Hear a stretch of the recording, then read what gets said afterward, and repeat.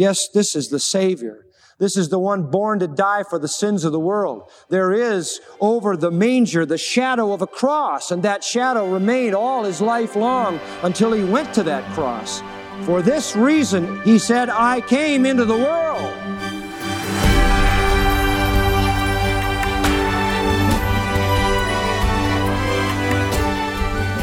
In 1761, Wolfgang Mozart completed his first composition at age 5. In 1895, the artist Pablo Picasso painted a portrait of Aunt Peppa, which was described as one of the greatest portraits in Spanish history. He was 14. Remarkable children, without question. But no child can come close to the astonishing son John MacArthur looks at today on Grace to You. This child's birth was proclaimed by angels, and it brought the hope of salvation to sinners. You're about to see how amazing this child was in John MacArthur's series, The Best of Christmas. Now, before we begin the lesson, John, let me ask, what is it you want that man or woman listening right now to get out of a Christmas study so far in front of Christmas? Well, I think for one thing, maybe this is a good time to prepare to be an effective witness when Christmas rolls around. I mean, that's the intent. We're pulling together some of the Christmas messages that have stood out most to the folks in my church and to Grace to You listeners like you through the years, messages that focus on the best part of Christmas, Jesus Christ and the work of salvation he accomplished. So the title of this study, appropriately enough, is The Best of Christmas. Love that title. But why now? Why at the beginning of November? Well, so that we can prepare you for usefulness when the Christmas season rolls around, and it seems to come sooner or earlier every year. The lessons that we're going to be looking at cover the Christmas story, its profound doctrines. We'll be looking at the marvelous birth of the King, the power of Christmas truth, the true Christmas spirit, the child who was God, and today's lesson on the amazing child of Christmas. This is a good time to think about these things before the frantic pace of the coming holiday season keeps you so busy that you don't meditate on what is truly significant. So stay with us. Consider the best that Christmas has to offer you and your loved ones. Yes, friend, to help you focus on Christ as the busyness of this season takes over your schedule, and to prepare you to tell others about him as you have opportunities, here again is John MacArthur launching his series on The Best of Christmas. As we consider together the wonderful reality of the Christmas story, I want us to look at a text of Scripture found in the first couple of chapters of the Gospel of Luke, and I would invite you, if you will, to open your Bible to Luke. We're going to look at chapter 1, a portion of it, and chapter 2, a portion of that as well. I'm sure that all parents are convinced without question that their children are the most unique children that have ever been born. And I'm also sure that no child ever comes into the world without filling the hearts of their parents with a great amount of expectation. When our 4 children were born, we, of course, and even to this day, continue to have great hopes and great dreams and great desires that they might be everything that they can possibly be for the glory of God. But at best, when a child comes in the world, what we hope for is no more than hope. What we wish for is no more than a wish, because the story is not yet written. We do not know what that child will become. And we wait with great anticipation, with a great degree of anxiety and concern through the years of the unfolding of the life of that child to see what, in fact, that child will become. That was not true in the case of the Lord Jesus Christ. For at the birth of the child of Bethlehem, all that needed to be known about the child was revealed at the very beginning. There really wasn't any need for hope. There wasn't any need for a wish, a dream, imagining. All was told as to who the child was and why he came and what he would do and how he would affect the world. So different. 2 ordinary Jewish young people were faced with the most astounding child the world has ever known. a child whose life was already clearly laid out and delineated to them from the time of birth, unlike any other child. And so many astonishing and astounding things were said about Jesus Christ that we read in Luke 2:33, and Joseph and his mother were amazed at those things which were said about him. Now, precisely what was said about Jesus Christ at his birth that is so astonishing, that left his parents with such amazement and awe and wonder? The answer begins to unfold for us in the announcement of the angel to Mary, beginning in chapter 1 and verse 30. Let's notice it. And the angel said unto her, Fear not, Mary, for thou hast found favor with God. And behold, thou shalt conceive in thy womb, and bring forth a son, and shalt call his name Jesus. He shall be great, and shall be called the Son of the Most High. And the Lord God shall give unto him the throne of his father David, and he shall reign over the house of David forever, and of his kingdom there shall be no end. Then said Mary unto the angel, How shall this be, seeing I know not a man? And the angel answered and said unto her, The Holy Spirit shall come upon thee, and the power of the Most High shall overshadow thee. Therefore also that holy offspring shall be called the Son of God. Now it was this announcement, coupled with the announcement to Joseph by the angel, coupled with some things that are said of Christ at the end of chapter 2, or close to the end, in verses 34 to 38. These things were what amazed the parents, and I want us to focus on 6 of them. First of all, in a general way, would you notice verse 32? And there we read this statement, He shall be great. He shall be great. That same statement was made in chapter 1, verse 15 of John the Baptist. For he shall be great in the sight of the Lord. John the Baptist was to be great. Jesus was to be great. The word can mean extraordinary, wonderful, splendid, magnificent, noble, distinguished, illustrious, eminent, powerful. It is intended to set one apart from all the rest. John the Baptist was great. He was great because he was the single greatest representative of the prophetic office, the forerunner of the Messiah. In fact, it is said of him that there had been none greater than John the Baptist. The Lord Jesus Christ also is great, that is surpassing and eminent and preeminent and splendid and illustrious and prominent and all of those things the word implies, for reasons other than the greatness of John the Baptist, for reasons which are explained in this very same passage. What made him great? And what astounded and amazed his parents? We find here 6 things that identify Jesus Christ in his unique greatness from the very time of his birth. First of all, noticing verse 32, he shall be great and shall be called the Son of the Most High. Now that is to say, Jesus is God. Jesus is God. And that is the unmistakable truth that I want you to deal with in your mind as we begin our look at this passage. Jesus is God. Now, Luke refers to God with the term the Most High, or if you like, the highest. Luke seems to favor that term in identifying God, and so did the angel who made the announcement. In verse 35, the angel again says, the Holy Spirit shall come upon thee, and the power of the Most High shall overshadow thee. Over in verse 76, And thou, child, shalt be called the prophet of the Most High. This is the testimony of Zacharias when filled with the Holy Spirit. So the angel calls God the Most High. The Holy Spirit, through Zacharias, calls God the Most High. This term speaks of the sovereignty of God.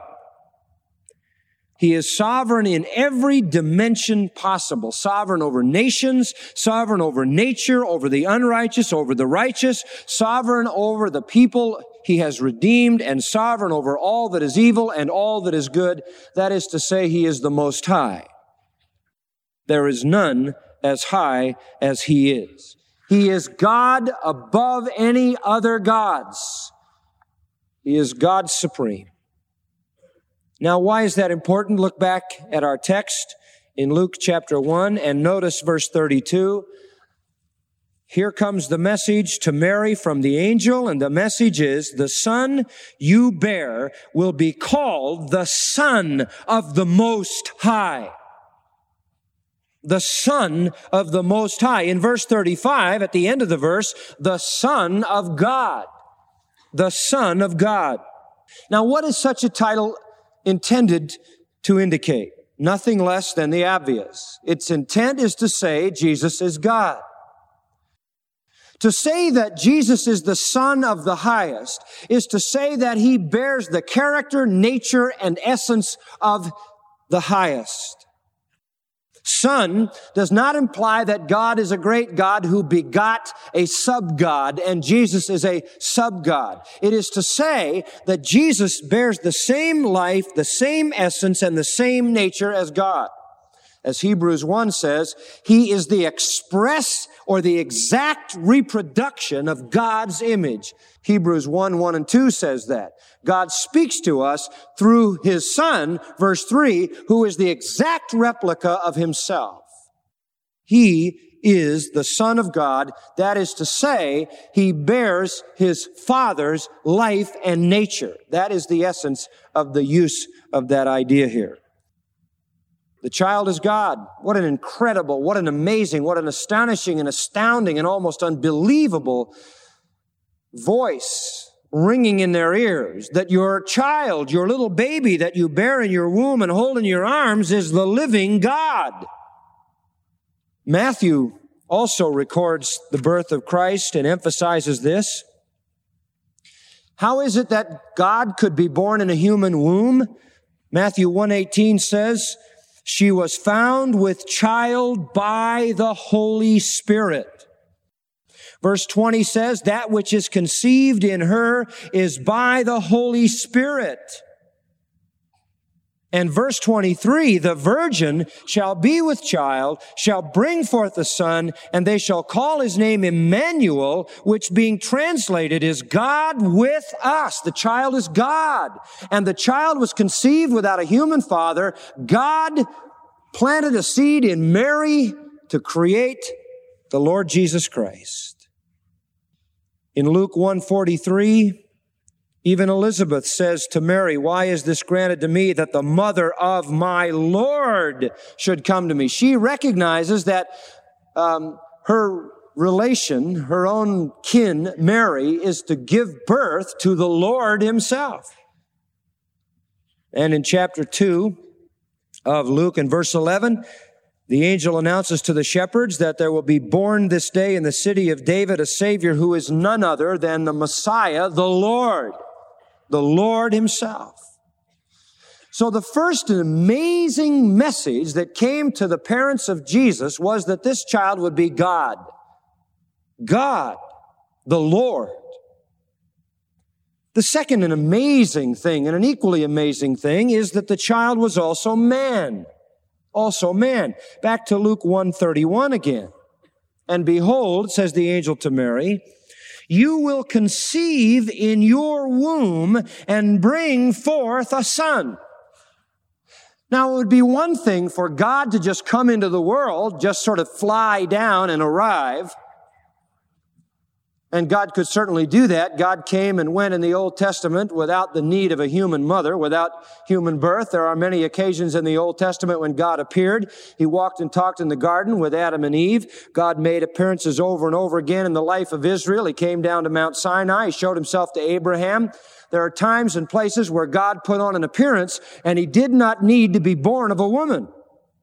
But that was because God never before came into the world as man. And now when he comes not only as fully God, but as fully man, and therefore must be fully born as men are born through the womb and the birth canal of a human woman. And thou shalt conceive in thy womb and bring forth a son is to emphasize his humanness. The point being that Jesus was born in a normal human manner. And so this is fully man.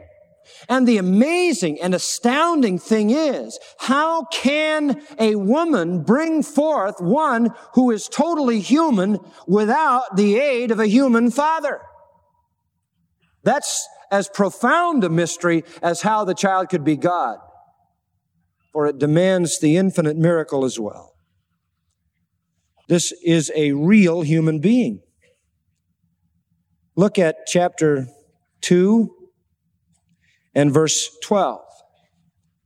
The shepherds are told that they'll find a real baby wrapped in strips of cloth, lying in a manger. Notice verse 21. When 8 days were accomplished for the circumcising of the child, his name was called Jesus. Just like any other Jewish baby, they wanted to be sure this one had the sign of the covenant, circumcision, the cutting away of the foreskin. That would be done to the little baby Jesus, just like any other baby. This is not some bizarre, some strange, weird creature that's come into the world. This is fully God, yes, but fully man, yes, as well. And the circumcision, which was commanded from Genesis 17:12, reiterated in Leviticus 12:3, as the law of God for the covenant people, is upheld in the case of this little one as well. You will notice also in chapter 2 of Luke and verse 40, it says the child grew and became strong in spirit, filled with wisdom, and the grace of God was upon him. Jesus, it says in John 1:14, was the Word made flesh that dwelt among us. In Hebrews, several places the Scripture delineates things about Christ that are essential. For example, in Hebrews 2:17 it says, wherefore in all things it was fitting for him to be made like his brethren. In all things, made like his brethren. He was in all points, Hebrews 4:15, tempted like as we are, yet without sin. In Galatians 4:4, that wonderful testimony says, in the fullness of time, God sent forth his Son, made of a woman, made under the law. That is to say, he was born like everybody else. He came into the world like everybody else, from a woman. From a woman. Obligated as all human beings are to keep the law of God. Made like his brethren in all things. If he was to substitute for man on the cross, he had to be man. If he was to rise from the dead for men, he had to be man. That's why Paul so wonderfully says we have one mediator between God and man, 1 Timothy 2:5, the man Christ Jesus. His parents were astounded that he was God. They were astounded that he was man. Fully God and fully man. A miracle child. The third amazing aspect of this child, back in chapter 1 of Luke, again in verse 35, is the fact that he was not only God and man, but he was sinless. He was holy. He was perfect. The angel said, the Holy Spirit shall come upon you. The power of the Most High overshadow you. And that's really all we know about how the virgin birth conception took place. Therefore also, follow this, that holy offspring shall be called the Son of God. This is a holy child. Oh, what a remarkable statement. Think about it. There has only been in the history of the human race reproduction process, one holy child born. Only one. No one has ever produced a holy child except Mary by the power of the Spirit of God. Not only God, man, and sinless, but fourthly, his parents were astonished because they were told the child would also be the sovereign Lord, that he would also be king. Back again, please, to verse 32. The Lord God shall give unto him the throne of his father David. He shall reign over the house of Jacob forever. Of his kingdom there shall be no end. He will have an eternal kingdom. The Lord will give him that throne. This, of course, fulfills the prophecy of 2 Samuel 7:11-13, which said David someday would have a greater son, one who would come centuries later out of his loins, who would take up the throne and reestablish the kingdom, and then it would be a kingdom of righteousness and an eternal kingdom, and that is none other than the Lord Jesus Christ. He was born into the Davidic line. You read the genealogy of Joseph in Matthew 1. You read the genealogy of Mary in Luke's Gospel, chapter 3, and you will find that this is one born of parents who come from David's loins. Both Mary and Joseph come in the Davidic line, and they therefore carried royal blood, which comes together in Christ, and he indeed is the rightful heir to the throne of David. He is not born, as was John the Baptist, to the house of Levi, the priestly house.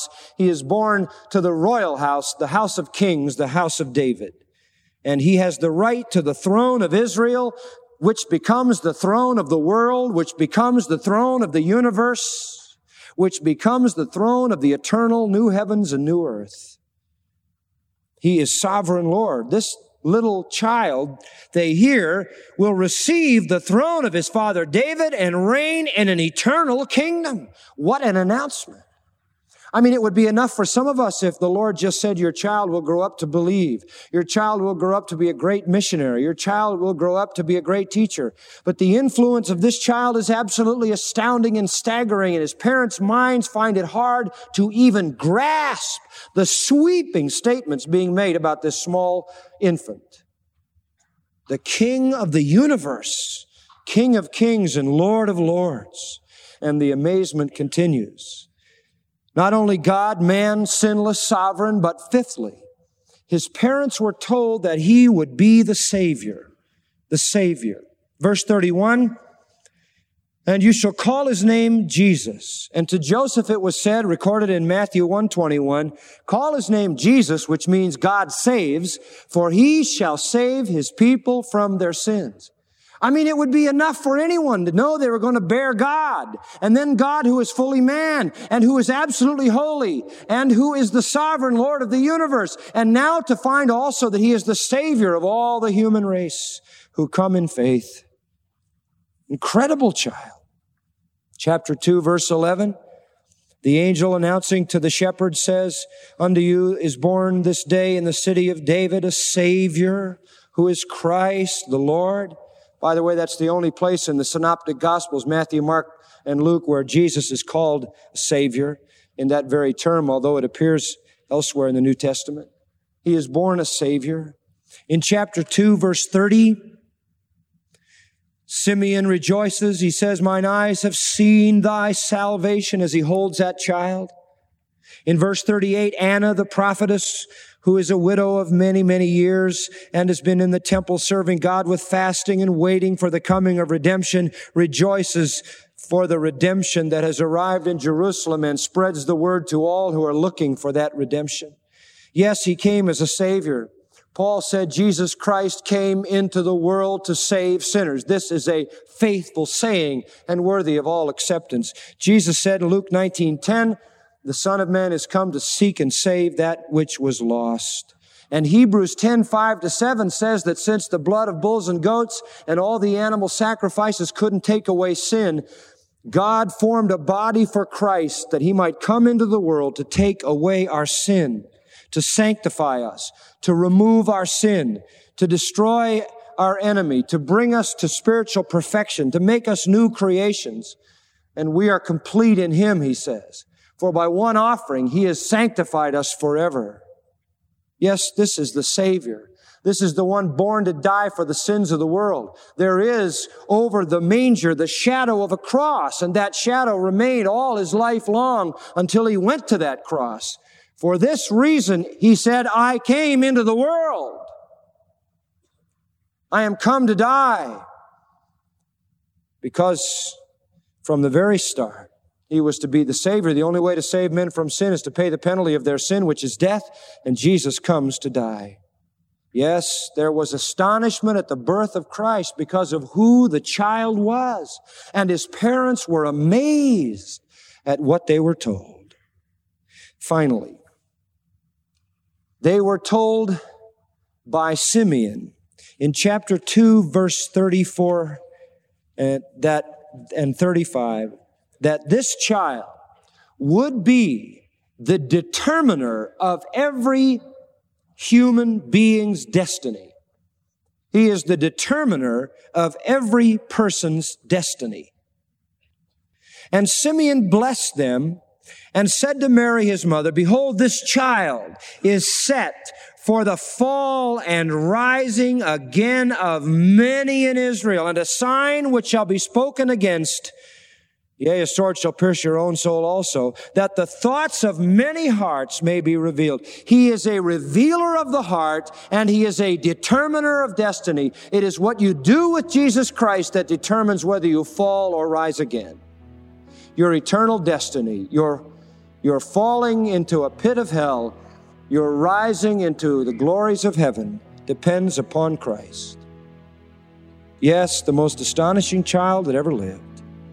Little wonder, verse 33 of chapter 2 says, And Joseph and his mother were amazed at those things which were said about him.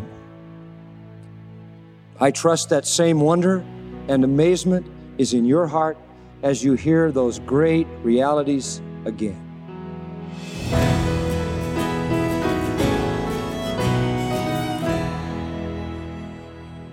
This is Grace to You with John MacArthur. Thanks for being with us.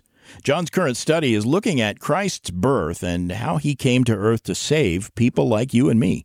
It's titled The Best of Christmas. And now, friend, you have probably noticed around Christmas, people are more open to hearing biblical truth. So to help you take advantage of that openness, John has written a book called God's Gift of Christmas. It explains the gospel truth at the heart of the Christmas story, and it's a great book to put in your friends' hands during the Christmas season. Order the copies you need when you contact us today. You can call us toll-free anytime, 855-GRACE, or go to our website, gty.org. God's Gift of Christmas costs $12 and shipping is free. Again, to place your order, call 855-GRACE or go to gty.org. That's our website, gty.org. And while you're there, take some time to read practical articles on issues affecting your life and your church on the Grace to You blog. You can also read daily devotionals from John and follow along with the reading plan from the MacArthur Daily Bible. And don't forget, all of John's sermons, more than 3,500 total, are free to download in audio and transcript format. All of that and much more is ready for you at gty.org. And if you'd like to fill your social media with biblical encouragement, follow us on Instagram, Facebook, and Twitter. And you'll find us on YouTube as well. Now for John MacArthur, I'm Phil Johnson. Be here tomorrow when John shows you why Christ's royal birth deserved royal worship. John is continuing his series, The Best of Christmas, with another 30 minutes of unleashing God's truth one verse at a time on Grace to You.